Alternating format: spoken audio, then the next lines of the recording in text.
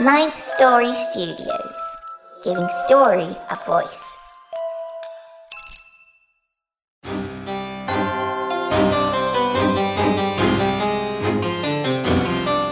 You're listening to the Wicked Library.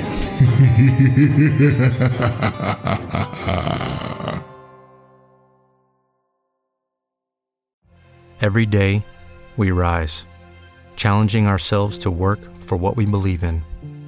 At U.S. Border Patrol, protecting our borders is more than a job. It's a calling. Agents answer the call, working together to keep our country and communities safe. If you're ready for a new mission, join U.S. Border Patrol and go beyond. Learn more at cbp.gov/careers. With the Lucky Land Slots, you can get lucky just about anywhere. This is your captain speaking. We've got clear runway and the weather's fine, but we're just going to circle up here a while and get lucky. No, nothing like that. It's just these cash prizes add up quick. So I suggest you sit back, keep your tray table upright, and start getting lucky. Play for free at LuckyLandSlots.com. Are you feeling lucky? No purchase necessary. Void where prohibited by law. 18+ terms and conditions apply. See website for details. Fear.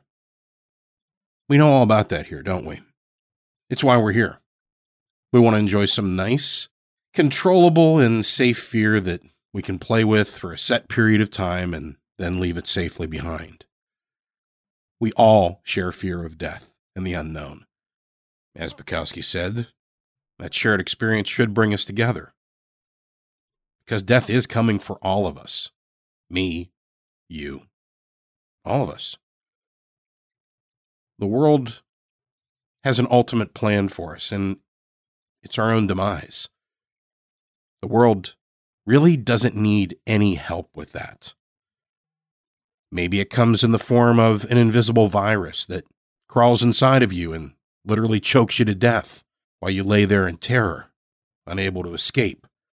Or maybe it comes in the form of someone in power, someone you should be able to trust, someone who's supposed to protect you from situations that will shorten your time on this planet, and who instead crawls on top of you and literally chokes you to death.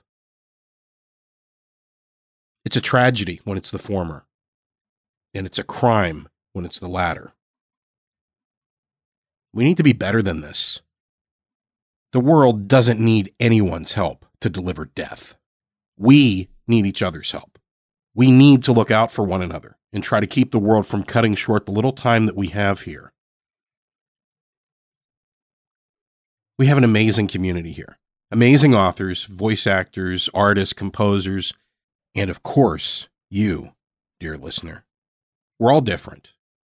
And despite that, because of that, we have a lot of fun here. We avoid judgment of each other based on who we love, what we look like, or what we believe. And we come together on what we fear.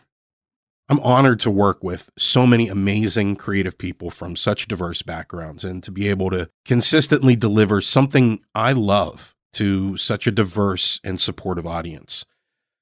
I truly and deeply thank those of you who enjoy and support the show and the artists I get to work with to make it happen. This show is about coming together and having fun. We all need to have places where we can escape the madness of the world, the 24-hour news cycle and politics, and the Wicked Library will continue to be, a library, a place that is by its nature a place of knowledge and inclusivity, set outside the world we inhabit every day. I only ask that we all, as a powerful and diverse community, do our part to put forward kindness and understanding at every opportunity. That's the contract we have if you want to continue to visit this library. Be kind, listen, learn, and support and appreciate one another. Now, today's author is Crystal Connor, an amazingly talented author of horror and science fiction who Nelson and I had the pleasure of meeting at the World Horror Convention in Atlanta back in 2015. Crystal wrote today's tale just for us, and we're honored to share it with you. Today's storyteller is Denise Michelle Johnson, an amazing actress you've heard on the show several times before, and with whom I had the pleasure of performing at the live Wicked Library show in Atlanta last October. Today's story is scored by our resident composer, Nico Vitese of We Talk of Dreams. Today's dark tale is one of searching for meaning, understanding one's personal history, and dealing with the monsters who lurk just below the surface. But it's also a powerful message of kindness, compassion, and looking out for one another. It's an unintentionally timely tale written by a Black author and told by a Black storyteller. Let's get wicked with The Heirloom. As a Black person, native to the United States, with everything around me being European-centered, trying to find traces of my heritage, of who my great-great-great-great-grandparents were, the customs they practiced, and the things my ancestors believed in, oftentimes resembles the adventures of Indiana Jones, Robert Langdon, and Ben Gates, as I, too, am now somewhat of a symbolist, historian, archaeologist, code breaker, and treasure hunter. My family roots were planted deep within the rich loam of Africa. Leaves blown from these trees mingled with plants in France. These Afro-French saplings made their way onto boats sailing from Mexico. Their seeds, scattered deep with the South American continent, eventually found their way back to sea, where they bobbed and drifted through the warm Caribbean waters before coming to a brief rest to cover themselves in the fertile soils of the coastal edges of Spain. Because of this, my travels have taken me all over the Northern Hemisphere, and I am dangerously flirting with financial ruin. But I'm not going to stop, because the grail I chase is the most holy of all, and the treasure I seek is a sense of self, of where I come from, of who I truly am. The tiny pink house I rented sat right on the beach as promised, but the pictures didn't quite tell the truth of its appearance. No filter could ever come close to the way these places look in person.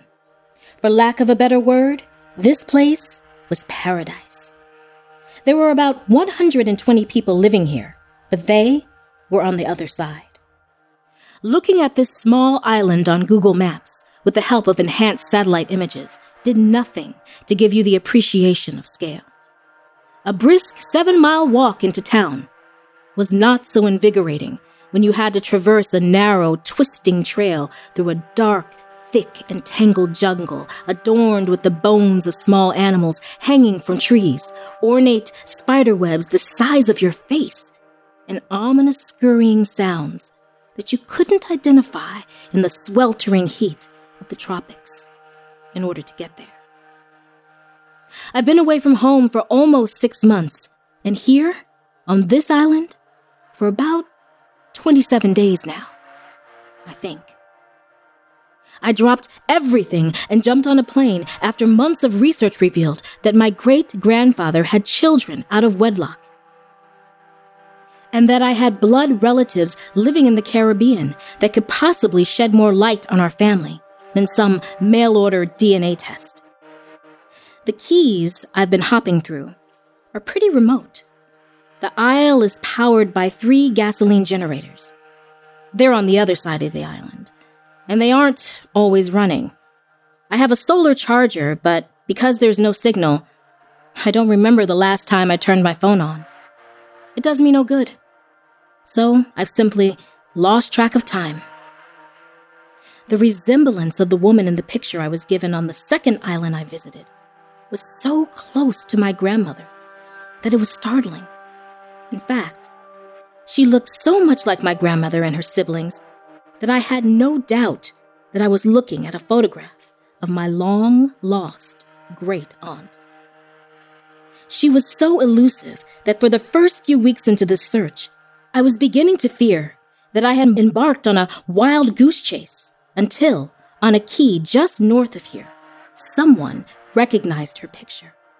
I was told that she lived in the way of the saints and that she was a high priestess in the sacred syncretic traditions that had grown from the slave trade in Cuba. As the chase continued, I met more and more people who knew who she was. At first, I was excited. But then, with each new inquiry, my feelings of elation began to wane. I assumed that my aunt was a healer. The truth revealed that she was not. While I wasn't quite hunting a monster, as some wanted me to believe, at the very least, I had to admit that I was looking for a very dangerous and vengeful woman. I met people who felt that she was so nefarious that they flat out stopped speaking to me, abruptly withdrawing from my presence when they realized there was a possibility that she and I were related. At first, I was shocked by what I was being told. Then, with each new tale, I became offended and defensive. For a woman to become vengeful, she must first be scorned, and I wanted to know what had happened to her. What had been done to her? Now more than ever, I needed answers. Which is how I ended up on this island. The wrong island. Apparently, the last man I had spoken with was attempting to save me from myself. And as a result, I've been beached here waiting for the ferryman for the last month. I mean, I think it's been a month, but I'm not sure. I've been here so long that I've been praying to God for the boatman's safety, hoping he hadn't perished in one of the storms that had angered the sea. The people here know who I am, who I'm looking for, and that we might be related, but take care of me nonetheless. They all came to help me clean out my little hut that I was now occupying. The men repaired the shutters and patched a hole in the roof, and the women set up the line on which I could dry my clothes. The handmade cleaning products left the small beach house smelling like coconut oil and tropical fruit. At the end of the day, a little ritual was performed, which no doubt was meant to bless my temporary home. Every time I went to their side of the island, they were happy to see me. If I wasn't seen in a day or two, someone would come by and check on me to make sure I was still okay. Preparations were being made for some type of festival, and while I was sure I'd be welcomed, I wasn't going to participate in the celebrations. I really didn't enjoy walking through the jungle, especially at night. The natives weren't the only ones who were happy to see me every time I came around. These damn-ass mosquitoes were glad to see me too. I looked like I had the chicken pox. Of course, they would make a place for me for the night, but being purposely sent to the wrong island, not knowing when the ferryman would return, and the current state of my physical appearance pulled me into a depression. I just kinda wanted to be left alone, even though it was probably the last thing I needed. I suspected that someone would come in the morning, because it had been a few days since I visited. I managed to lift my sad little self from the hammock. I meant to write in my journal, as I did every night before turning in, but decided to go against the norm and take a swim instead. The unbelievably crystal clear blue water was refreshingly cool against my inflamed, itchy skin. I swam out about the length of an Olympic-sized swimming pool before I took a break and just floated for a while, stargazing. I fell asleep. If it weren't for the rumble of the generator, I would have floated out to open sea. Startled, I woke and found myself further from the shore than I was comfortable with. And to make matters worse, it was getting dark. As I stretched myself across the surface of the water in a full front crawl stroke, the theme song from Jaws started playing in my head. Although there were no great whites swimming in these warm waters, this was the home of the unpredictable and easily provoked bull shark. The music in my head neared a crescendo. I couldn't help myself. I looked down. Caught completely off guard, I stopped swimming. It wasn't the maw of a large carnivorous fish that piqued my interest. Burrowed in the shallow sea floor was a large blue hole. I dove beneath the surface and swam down to take a closer look. The swirling sand around the edges was reminiscent of water draining from a tub. I stopped my descent. There was a flickering of movement within the depths. If my mind was playing tricks on me, I could rest assured that my burning lungs were not. It was time to surface. Now. I breached the water, gasping for air, and panicked when I noticed how fast the sun was falling. The darkness on my side of the island was complete, and I was momentarily disoriented and didn't know which way to go. From the corner of my eye, I saw the flickering of lights and knew the villagers were making their way through the jungle.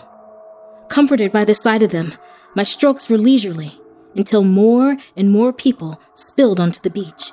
Seeing me in the water, they became frantic. They were jumping up and down, running along the shore, motioning for me to get out of the water. Behind me, there was a splash. On the beach, pandemonium. I swam as fast as I could. I swam. I ignored the cramp on my side and prayed to every god that I knew for help, as the villagers on the shore seemed to do the same. With about 20 feet to go, I felt something cold and smooth slither against my belly. The scream that emerged from deep within my soul was pushed from my mouth and the force of my whole body.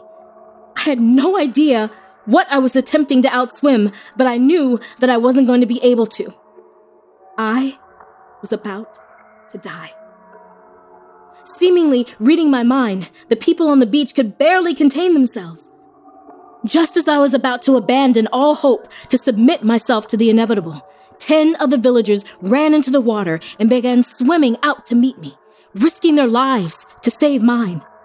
With renewed vigor, I found the strength to swim faster. Within moments, I collided with those who'd come to rescue me.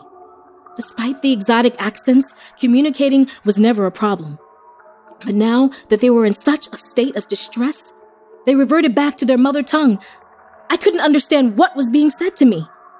As they pulled me to my feet and dragged me ashore, I looked over my shoulder.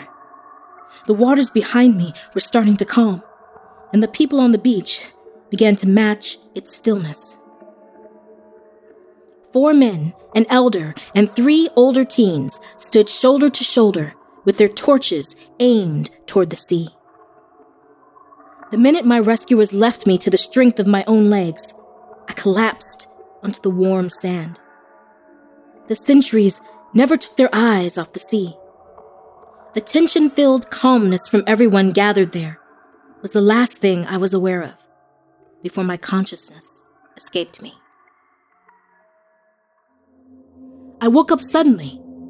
All my thoughts were in high definition, every sense urging me to claw my way to standing. The noises of the day in full swing, the gentle cacophony of clothes lapping in the wind, laughing children, the soft tide against the shore, and the sizzle of fish being cooked over an open flame was what calmed me. I crashed back into a lying position. I was in the hammock, with no recollection of how I got there.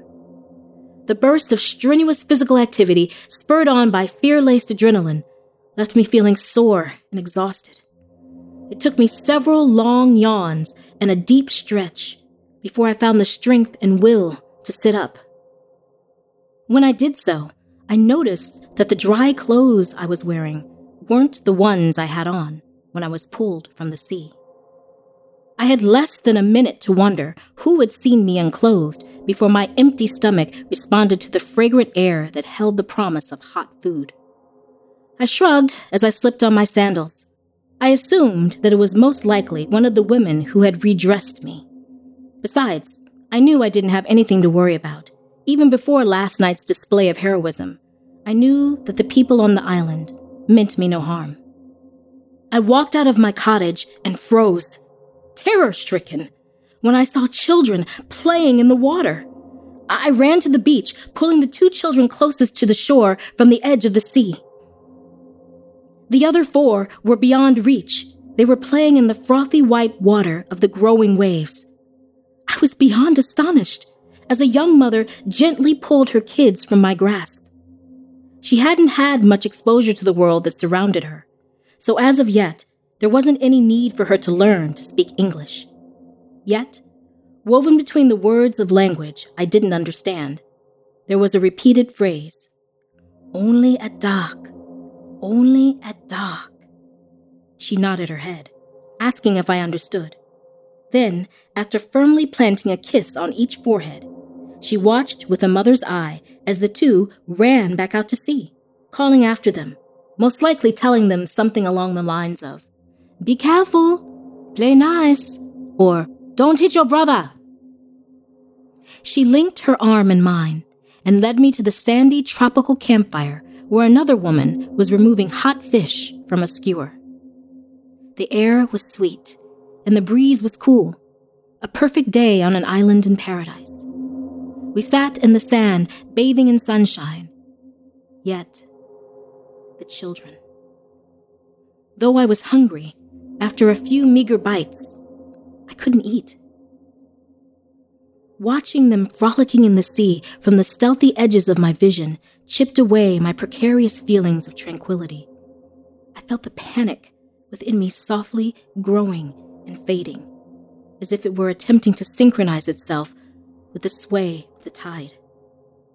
My growing apprehension over watching children splashing around in the yard of some type of nocturnal leviathan completely obliterated my appetite. "You kids, get off my lawn!" had a whole different meaning when the threat was issued by a monster. I tried to remain calm because, after all, a mother knows best and those were her children. If they weren't worried, then I shouldn't be either. I reminded myself that the youngest women among us had said, "Only at dark." It was the middle of the day, so I had nothing to worry about. Those kids were perfectly safe, but after witnessing the sheer pandemonium on display last night, my mind refused to allow that logic to sink in. The glances were no longer stolen.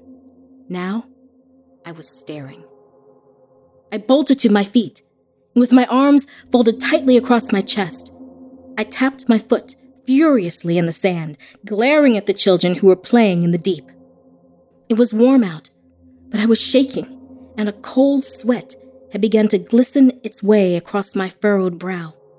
I wanted them out of the water. I wanted them out now. The chattering behind me had stopped. I turned around to face the women, who sat looking up at me in silence. I would have been embarrassed had I not been so scared. I was asked if I was okay. I told them I would feel better if they made their kids get out of the water. I was told that they were fine and reminded once again, "Only at dark." But what if they woke it up? I felt that was a valid question, since I believed that the laughter of the children could be heard for miles. They all looked up at me in stunned silence, thinking that I must be crazy. I sat back down and tried to feed off of the calmness of the women, attempted to explain to myself why everything would turn out all right. Surely any parent would be more protective of their own flesh and blood than a complete stranger. Plus, there was no trace of the fear that had contorted their faces into masks of terror that they wore last night. This was their home. No one knew of the dangers that circled the island better than the people who lived there. They said it only comes out at night. They assured me that their kids were okay. They said everything was fine. I tried to believe them. I desperately wanted to believe them, but my nerves were completely frayed, and my wild imagination was quick to construct elaborate rationalizations of the certain doom that lurked just beneath their feet. I was invited to spend a few days on the populated side of the island, but I declined. I wasn't trying to be ungracious. God knows I didn't want to be alone, but the very last thing I wanted to do was offend anyone, which is why I felt like shit when the woman who offered me a place in her home stood up and walked away. But I couldn't think of anything to say as I watched her fade into the thick, tangled jungle. I wish I could have told her how frustrated I felt over being led astray, how restless I was as the days went on, and I couldn't do what I had left my home to do. I wished I just blurted out how much their kindness and hospitality made me feel welcomed and wanted. Most of all, I wished I could have told her that, after becoming abruptly aware of the sea monster dwelling just off the shore, that the only thing I wanted to do was leave, because I was scared. Everyone knew that the ferryman's vessel was too big to dock on the other side. I wished that I could have just explained that I didn't want to miss him when he came back, which everyone kept saying should be any day now. But I couldn't bring myself to say any of those things. I just stood up to keep her in my view for as long as possible. With a slight shake of my head, I retook my seat and closed my eyes, no longer able to watch the kids in the water. Yet, I was no better off, because I could still hear them, and I was sure that the thing in the water heard them too. The long, leisurely day lazily stretched itself into evening, and the women who kept me company began gathering their children and belongings. As everyone was getting ready to leave, the woman who had left earlier approached. A slow smile spread across my face when I saw her. I was so relieved that I wanted to cry. She wasn't alone, and she wasn't empty-handed. None of them were. Her husband carried a large wooden slab. Her son lugged a heavy-looking wooden pole, and she brought with her a basket full of food. I ran to her in tears and draped my arms around her shoulders. She pressed her free hand into the small of my back, drawing me close, and for a moment, I just stayed within her embrace. Once again, I was told that I had nothing to worry about as long as I stayed out of the water at night. But she knew that simple reassurance wasn't enough to ease my fears, and this is why she returned with her family. I tried to apologize for upsetting her. She wouldn't accept it, telling me I had nothing to be sorry for, while wiping away the streaming tears of gratitude that ran down my face. Her husband showed me how to place a piece of thick wood against the door and to use the pole to reinforce it. After I showed him that I could bar the door as instructed, we closed the shutters from the outside of the hut. With nothing left to be done, they wished me a good night and took their leave. With the heavy frame, I locked the door. Using the wooden beam, I set the bolt. No one was getting in unless I let them in. While it was dark outside, that wasn't going to be happening.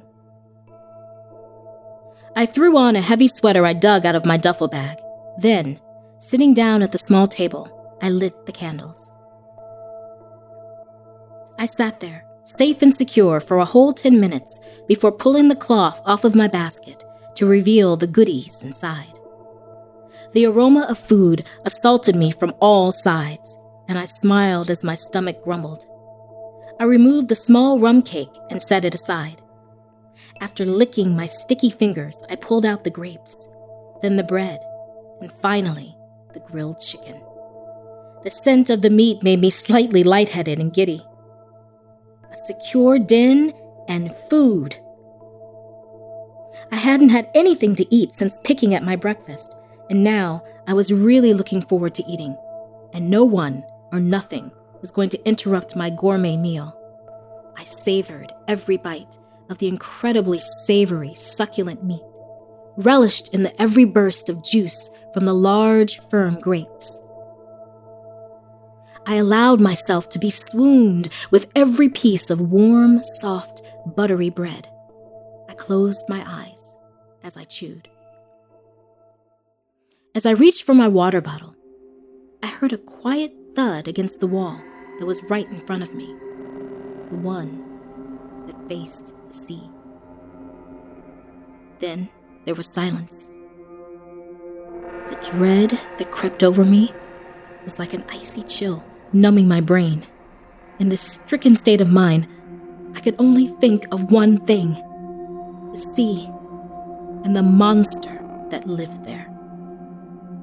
A muscle twitched involuntarily at the corner of my right eye. My mouth formed a rigid grimace. I didn't dare move an inch. Every fiber of my being was committed to one goal: listening for the slightest of audible clues that would further alert me to whatever it was that lurked just beyond my makeshift fortress. Try as I might, the only thing I was really aware of was the sound of my own heart viciously beating against the cage of my chest, like it was trying to escape. My fists were clenched so tightly that my nails pierced the palms of my hands. I didn't realize how deep they dug until I looked down and saw blood. My adrenaline had surged to the point that I couldn't feel pain. I wanted to run to the safety of the proverbial hills or grab something that I could use as a weapon. But instead, I remained where I was. The thud came again, this time to the left of me. I snapped my head in that direction, and after a pause, I craned my neck to look at the only barrier between me and the outside. My hands started shaking, and my eyes watered while I scrutinized the security of my barrier. I could hear it coming. One thing was certain. Whatever it was big. The soft rustling of its footsteps in the sand sounded like a threatening whisper. If I was going to do something, now would be the time. But I was frozen in place. Whatever was outside seemed to be getting closer and closer, and I couldn't move. Suddenly, everything went silent. My body felt hot, and sweat started trickling down my neck. There was something on the other side of the door. I couldn't hear my rapid breathing, but I could feel the oxygen flooding in and out of my lungs. Fear churned my stomach into tense cramps, engulfed my conscience, and knocked all other thoughts aside. In that moment, I was so scared I couldn't move, and that's what terrified me most of all. There was another tentative thud at the top of the door, followed by a slow clawing that dripped down the length of the door like rain falling towards the knob. My jaw dropped in a silent scream of horror, and my widened eyes traced the sound. Beneath the door, a shadow quickly moved across the narrow beam of moonlight. On the table, the candlelight swayed as if blown by a feeble breath. My breathing became erratic, rapidly shifting from deep to shallow and back again. I fought it. I fought the feeling of my body attempting to shut down completely. In the death throes, the light from the candles were weakening. I knew the flames would soon flicker out. As the light drained away, there was barely enough for even a shadow. Just then, in an instant, it was dark, and everything in the cabin was hidden. My ears became sharper and my mind paranoid. Every snap of a twig was a predator. My mind started searching for ways to escape with all the methodology of a bouncing ball. And then reality set in. There was no way out of this house. No way out. I was absolutely trapped. I wasn't much of a fighter, and there was nowhere for me to run. I felt it then, building like an unstoppable runaway train from the pit of my stomach. Panic is a 4-letter word. Yes, it is. I couldn't concentrate. My mind was firing out thoughts like a machine gun. Run! No, fight! Don't be stupid, hide! My whole entire body was covered in sweat. My internal argument was relentless as angry storm waves crashed against weary and weakening levees. Don't just sit there. Fucking do something. Hide? Where? Oh, dear God. I'm gonna die. Of course you're gonna fucking die. Pay attention, princess. Those people sacrificed you to their tropical god. What? Why would you think that? What the fuck's wrong with you? What's wrong with me? With me? Oh yes, we're so having this conversation. But first, let's talk about all the fucks that's wrong with you. I wouldn't even be here if it weren't for you. The words I exchanged with myself were fires of fury, smoldering with hate. The things I said to myself, vile. The negative thoughts in my head were so fast and disturbing that my brain tried to shut my body down, everything except for my heart, which felt like it was going to explode. But I fought it. I fought it because I had to. If I allowed myself to further firefall into the abyss of panic, I would surely die. The venomous voices in my head quieted. Then, another voice. This one, weighed with measured aggression, spoke up.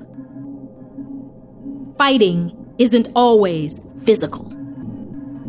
I knew that voice because it was the smug tone I favored when I was about to decimate an opponent in a verbal sparring match. I truly thought that being barricaded within this cozy cottage till daybreak would keep me safe from a monster I believed was bound to the sea. Clearly, things had changed. A contingency was needed. And make no mistake about it, you were gonna have to fight. A plan began to formulate. The chance I had to come out of this alive was a snowball's chance in hell. But a half of a chance is a fighting chance. I still had the option to remain still and be quiet enough to hide in that stillness. I would wait until dark and pray for dawn. The minute I realized this was my best course of action, I was draped beneath a tension-filled sense of tranquility. Yet, instead of being soothed, my senses became more heightened than they already were. There was a predator on the other side of the door, and I was prey. The truth of the matter was, I needed to be on edge and hyper-aware if I wanted to stay alive. There was another thud against the door, this time with feeling. Then it called out. The sound it made was straight out of Jurassic Park.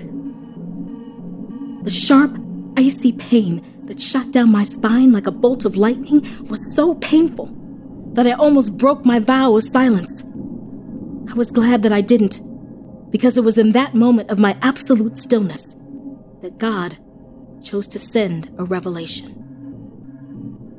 This beast was not alone. On the other side of the cabin, its call was answered.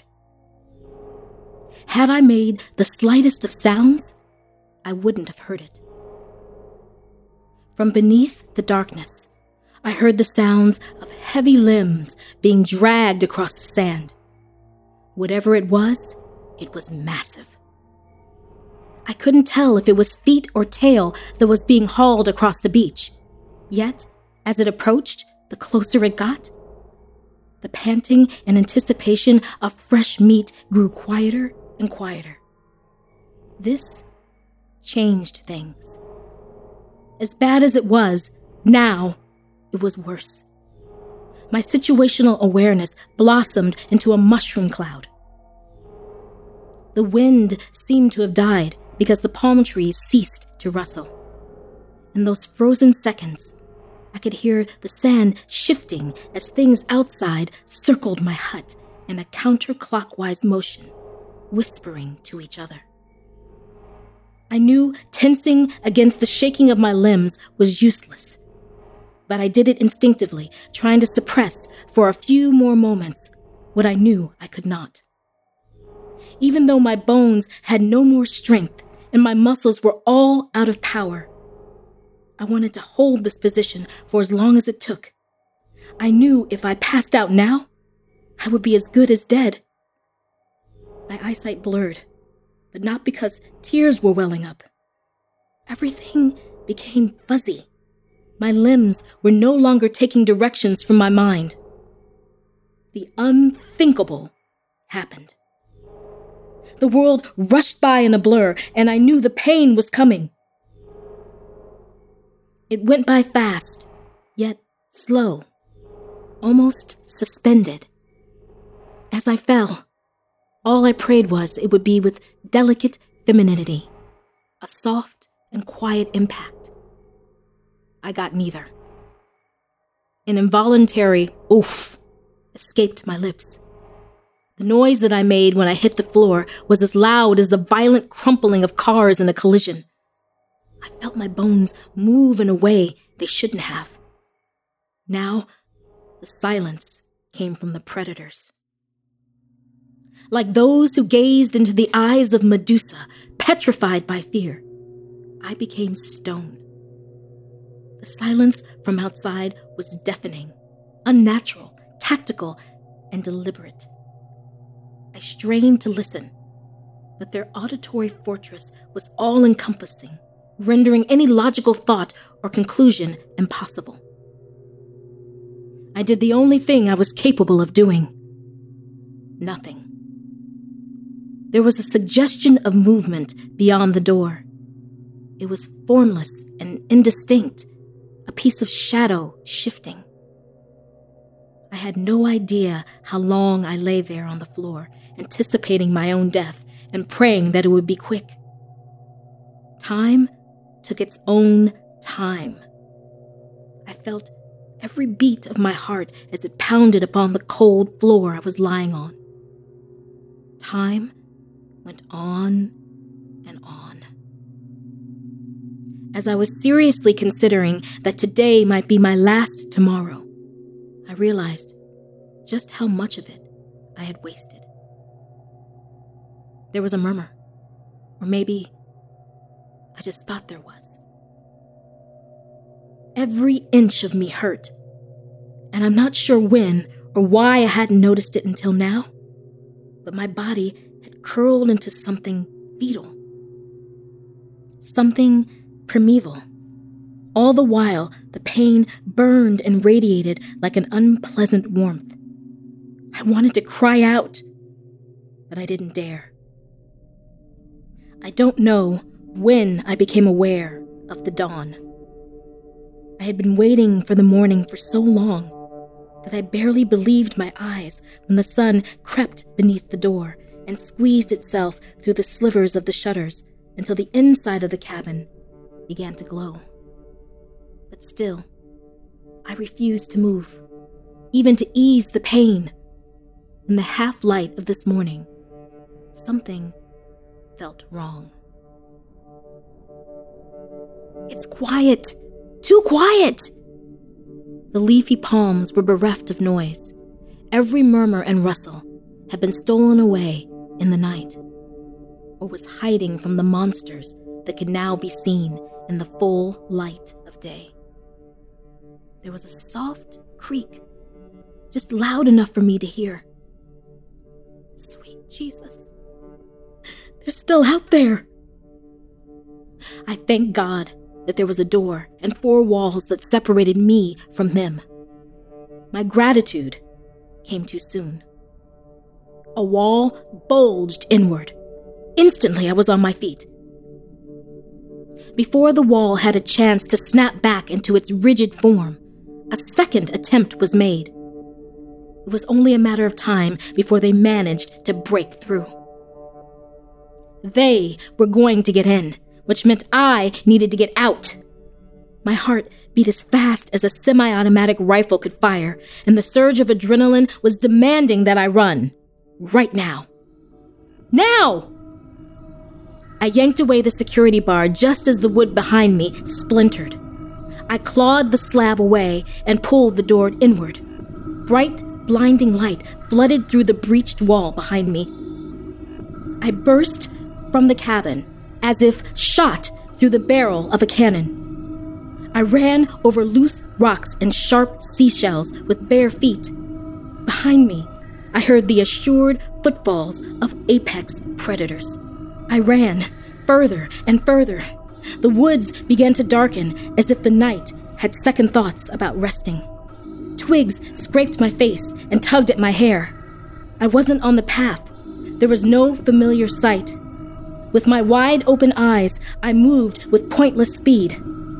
I didn't know where I was going. I was already lost. I felt the screaming of my joints, but willed my muscles to go far beyond what exercise could ever demand. Conditioning from a treadmill with a stopwatch will never train you for situations like this. This was my body and brain in full survival mode, and it was nothing but pain. I hurled over a fallen tree. The bracken and brambles lashed out and tore my legs until there was just a cut and bleeding at the bottoms of my feet. The humidity of the region was like a wet duvet, heavy and oppressive. The salt from my sweat was stinging my eyes. I heard the snapping of their jaws. The rancid scent of their musk was stomach-churning. I pushed myself beyond all endurance. The next thing I heard brought me to a complete stop. The sound of sliding across gravel, followed by sounds of retreating footsteps. I was so caught off guard that I whirled around to see what was wrong. The dust from the kicked-up sand drifted past me while I tried to work out what I was seeing. The aquatic fiends that had chased me into the jungle were the same size as the largest breed of dog. They ran on webbed, cloven hooves, and their powerful tails looked reptilian. I couldn't see their faces as they fled on large, muscular legs. But as big as they were, and the fact that there were two of them, it was frighteningly obvious that I was nothing to fear. I asked myself a question that I really didn't want to know the answer to. What were they running from? They sure as hell weren't running from me, especially since a few breaths ago, I was running from them. Behind me, something scurried. Was this the thing that they ran from? Logic was telling me to run. Adrenaline was telling me to run. Every horror movie that I had ever seen in my whole entire life was telling me that this was the moment I should run. Yet this counsel of common sense was vetoed. Not by fear or panic, but by the thing that ultimately killed the cat. I did the last thing I shouldn't have done. I turned around. From the shadows stepped a figure shrouded beneath a cloak as dark as night. It was a woman with skin like molten lava. Her black diamond eyes, like the gates of hell, sparkled over a nose pierced with a golden loop. Fiery, twisted hair poured over her shoulders like red-hot filaments. A necklace of bones lay across her neck, and from her waist dangled a belt made of small human skulls. Her cane wasn't meant to aid in walking.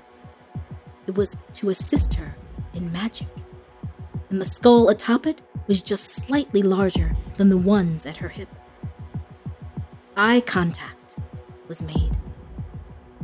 And then the jungle around me slowly transformed into a lethal playground. The sky plunged into an ominous darkness, and the palm branches stretched out in front of me, forming a cavern of distorted mazes and optical illusions. Mesmerized, I watched her poisonous red apple lips curl into her cheeks. Her malicious beam framed the whitest of teeth. Her smile was the most terrifying and beautiful thing I had ever seen. Watching it, a vile Pain spread throughout my chest like a deadly infection. Instead of running or screaming, I just stood there, gawking. The long nails of her slender and sensual hands were manicured with red-black polish, and she beckoned with fingers that rapidly faded to only a suggestion of form. My knees felt like rubber after so recently running for my life, and I was surprised that I still had the strength to stand, let alone move.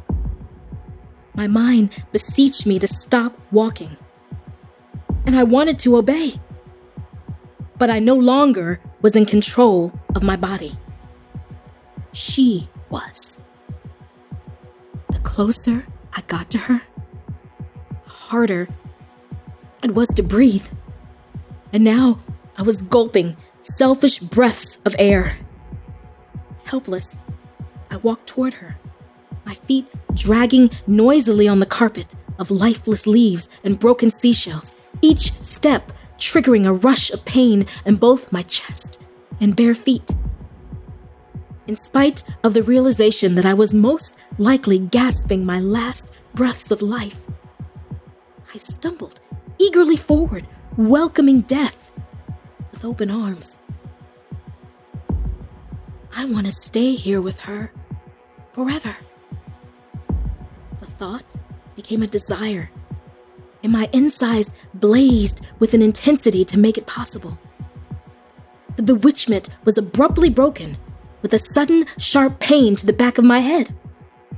All at once, my legs ceased to travel forward. The scenery turned into a blur, like a poorly shot scene in an action movie, as I was pulled from my feet.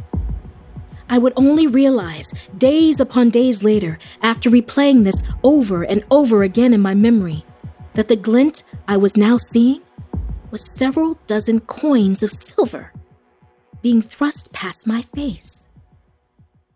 In the blink of an eye, the smoke and mirrors of her spell faded, and the jungle again looked the way it was supposed to. It was the ferryman. The pain I felt was the handful of hair that was grabbed when he was reaching for my shirt collar. As the thrown silver found its mark, the beautiful woman was instantly transformed into a beast of fangs and claws, before dissipating as a black mist that was blown away by the breeze of the Caribbean. "They've come back," he said. "But they told me they only come out at night. I'm not talking about dolls. I'm talking about them. We got to move, girl. This ain't gonna hold." There was too much going on. The rapid transition from one nightmare to the next left me confused and disoriented. There was nothing for my mind to hold on to. I examined the dirt, the direction of the sun, and strained my ears for any sound. I could hear the birds and the soft surf, and I smiled. The narrator and navigator of my mind had two entirely different ideas about what the hell was going on, and I didn't have the mental capacity to follow the heated debate. My world was spinning, and all I wanted to do was sit down. He grabbed the front of my shirt and started running. My toes dragged behind me as he pulled me along. He was running so fast that a few times my feet completely left the ground, leaving me to drift behind him like a low-flying, heavy kite. We burst through the tropical forest back to my side of the beach, and I had to squint my eyes against the bright sun. I saw the boat we were running towards, and then I saw the hut and burst into uncontrollable tears. The small boutique beach house now resembled something that had been through a war. It was obliterated. The wall facing the sea was completely caved in, and the roof had collapsed within the structure. The front door appeared to have been blown out from the inside, and there were deep claw marks on the exterior walls. What was left stood in spite of itself. defying both gravity and the ferocious, nightmarish beasts that had destroyed it. He literally flung me into the boat, where I landed atop my duffel bag. I realized that upon seeing the destruction, he must have gone inside looking for me, removing my bags when I was nowhere to be found. I was struggling to sit up when the engine of the little craft roared to life, and I stared at him, questioningly, as we sped from the dock. But I was the very least of his concerns. With eyes as wide as a flat screen, his only goal in that moment was getting us away from the island. The perfume of the salty waters was carried on the wings of the wind. The fine spray from the sea splashed up over the bow to spritz and cool our hot, sweat-drenched skin. Racing toward the open water seemed to have a transformative effect on my captain. The fear that was painted on his face just a moment before was blown away from the landscape of his features. Since he was visibly calmer, I thought that he would be ready to talk.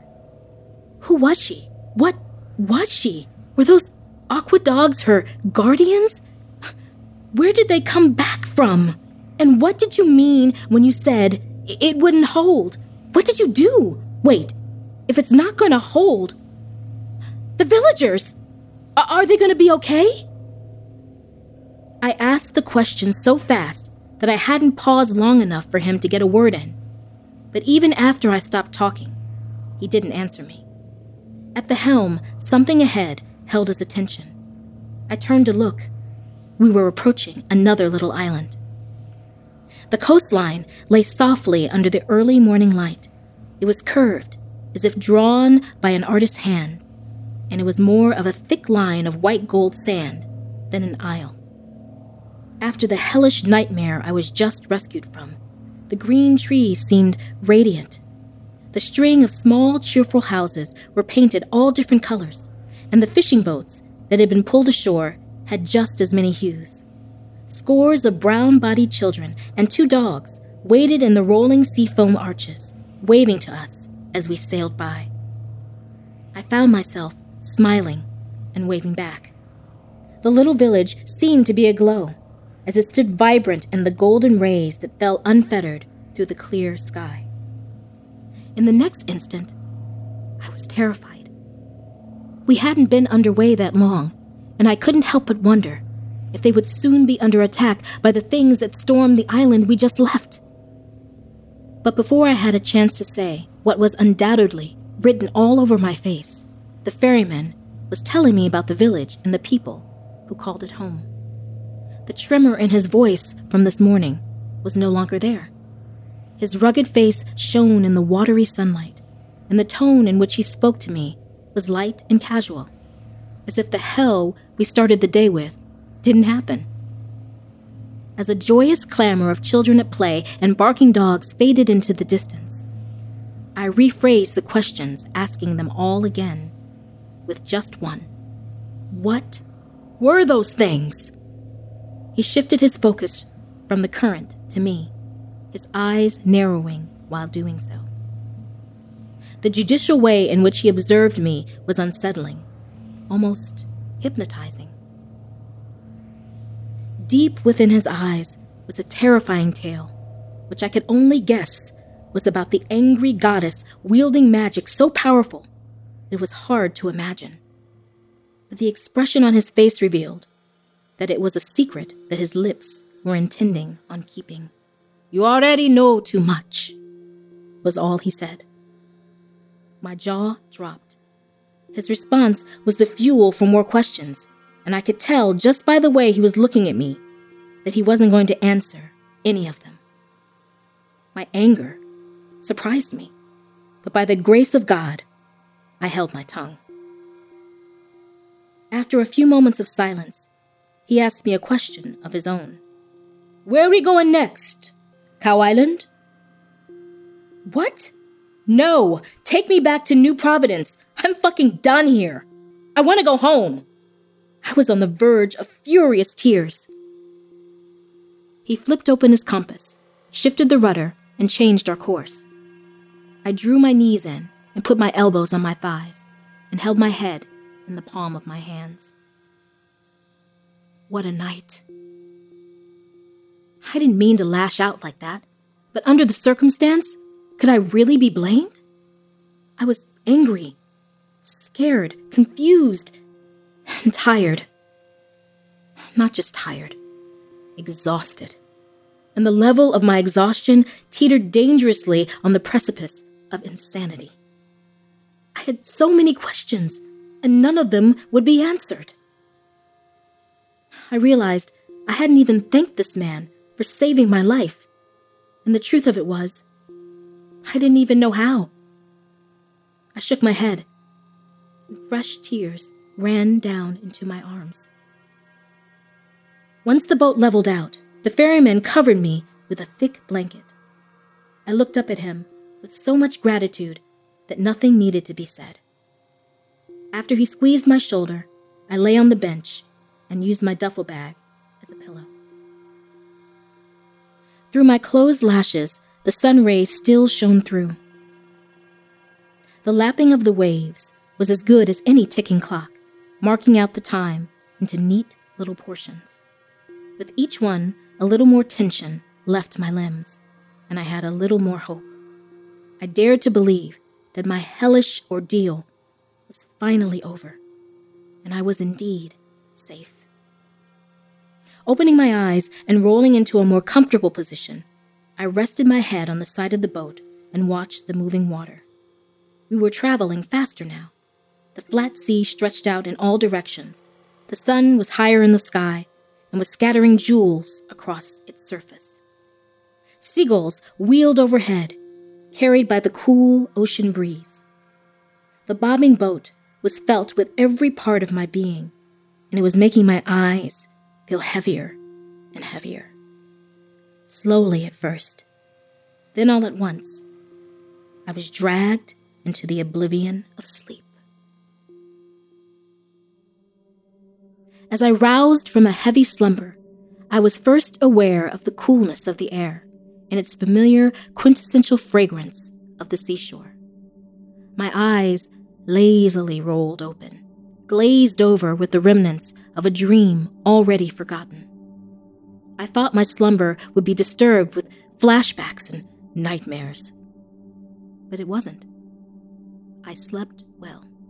In fact, I'd slept better than I had slept in a while. A layer of salt dusted my eyelashes, and I could taste it on my lips. My clothes felt as damp as a flower in the dew of the dawn, but surprisingly, I wasn't cold. I sat up slowly, stretched and yawned, then let all of my senses explore my surroundings. The gentle waves scattered the evening sun, like the sequins shed from a costume that lay scattered about on a parade route from the Carnival of Brazil. I turned to the ferryman and smiled. He acknowledged me with a wink, and then continued his banter with a man in a smaller boat. I leaned over the side and submerged my hand. The water moved softly around my outstretched fingers, caressing coolly, eddying in its wake. I pulled my hand out and watched the drips, transparent, and not at the same time, fall back into the saline below, each one swiftly hallowed by ever-growing rings. The aroma of fried fish from a dockside eatery made my stomach rumble, and the boisterous, discordant melody of those who earned their livelihoods down at the docks or from the sea was like music to my ears. I was thinking to myself that I could probably stay here forever until, with an ice-cold shiver down my spine, I remembered why I was leaving. The ferryman slowly maneuvered his vessel to the part of the dock where I would be disembarking. Earlier, I couldn't find the words to thank him for saving my life, so now I used currency. The sum was such that it took him by surprise. He just stared at me, open-mouthed. His brain formulated no thoughts other than to register that he was shocked. He closed his mouth, then looked at his toes before glancing back up to catch my eye. He was at a loss for words, but after what he had to do to save me, there was nothing to be said. I surprised him again when I wrapped my arms around him, and after a moment, he squeezed me back. There was nothing said at the end of our embrace. With tears in our eyes, I took my leave of him, and he prepared to return to sea. When I pulled myself out of the boat and climbed up onto the pier, I noticed a man. People were sitting on benches, gazing out to sea. Children ran, and some rode bikes up and down the floating wooden walkway with a multitude of various-sized dogs trotting right beside them. Families mulled about with cameras at the ready. He was just standing there, and he was standing all alone. I slung my duffel bag over my shoulder and started walking towards the cabs. I was less than a foot away from him when he blocked my path. His dark, locked hair tumbled over his shoulders like a fountain of molten obsidian, and his wolfish amber eyes were threaded with scarlet. He looked down at me and addressed me by name. I stood there, stunned, since I had never met this man before. He explained that my aunt, the woman I had been looking for, had died. The ton of grief that slammed into me for a person I didn't know was surprising, confusing, and unexplainable. I burst into tears. How? I wasn't talking about her death. The question I was asking was, how did this woman know who I was? How did she know that I was looking for her? How did this man know where to find me? And how was he connected to my aunt and thus to me? He looked at me and said nothing. More questions that I would never have answers to.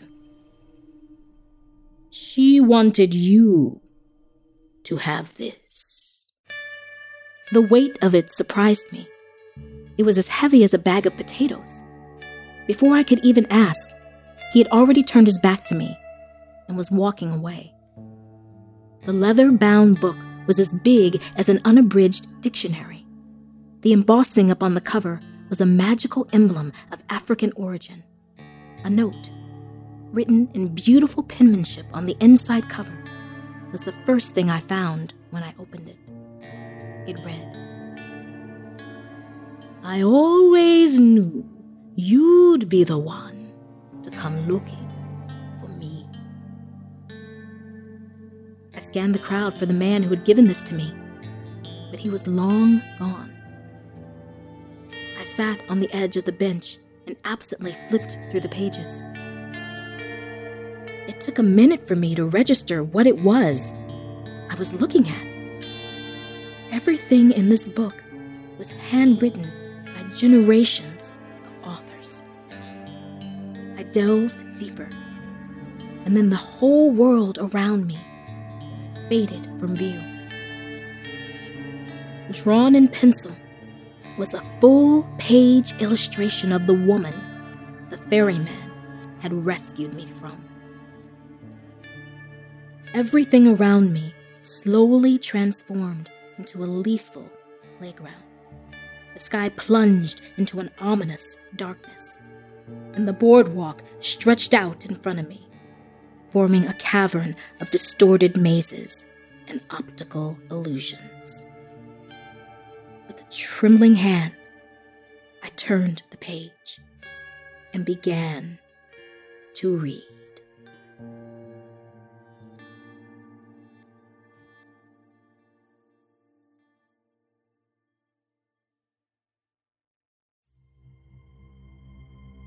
Hello, kiddies! So, you want access to the Wicked Archives, do you? Well, it takes money to keep the lights on and keep our beasties fed. Trust me, you don't want them hungry. They might just start eating the writers, and then where would we be? Visit our Patreon page at patreon.com/wickedlibrary and pledge your support to the show. For $2 a month, I'll give you a key to our collection of classic episodes. For $5 a month, I'll let you hear the bonus stories before the rest of our listeners. Even more tantalizing rewards await for those who want to sacrifice more to us. Over 70 classic episodes are lurking deep in the private area of the library, just waiting to be heard by you. Pledge yourself to the library today, and you'll be ours forever. You're going to like it here, I think.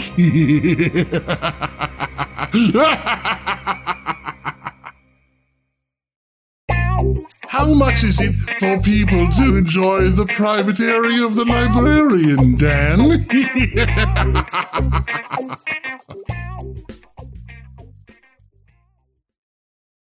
Lucky Land Casino, asking people, what's the weirdest place you've gotten lucky? Lucky? In line at the deli, I guess? Aha, in my dentist's office. More than once, actually. Do I have to say? Yes, you do. In the car before my kids' PTA meeting. Really? Yes. Excuse me, what's the weirdest place you've gotten lucky? I never win and tell. Well, there you have it. You can get lucky anywhere, playing at LuckyLandSlots.com. Play for free right now. Are you feeling lucky? No purchase necessary. Void where prohibited by law. 18+. Terms and conditions apply. See website for details.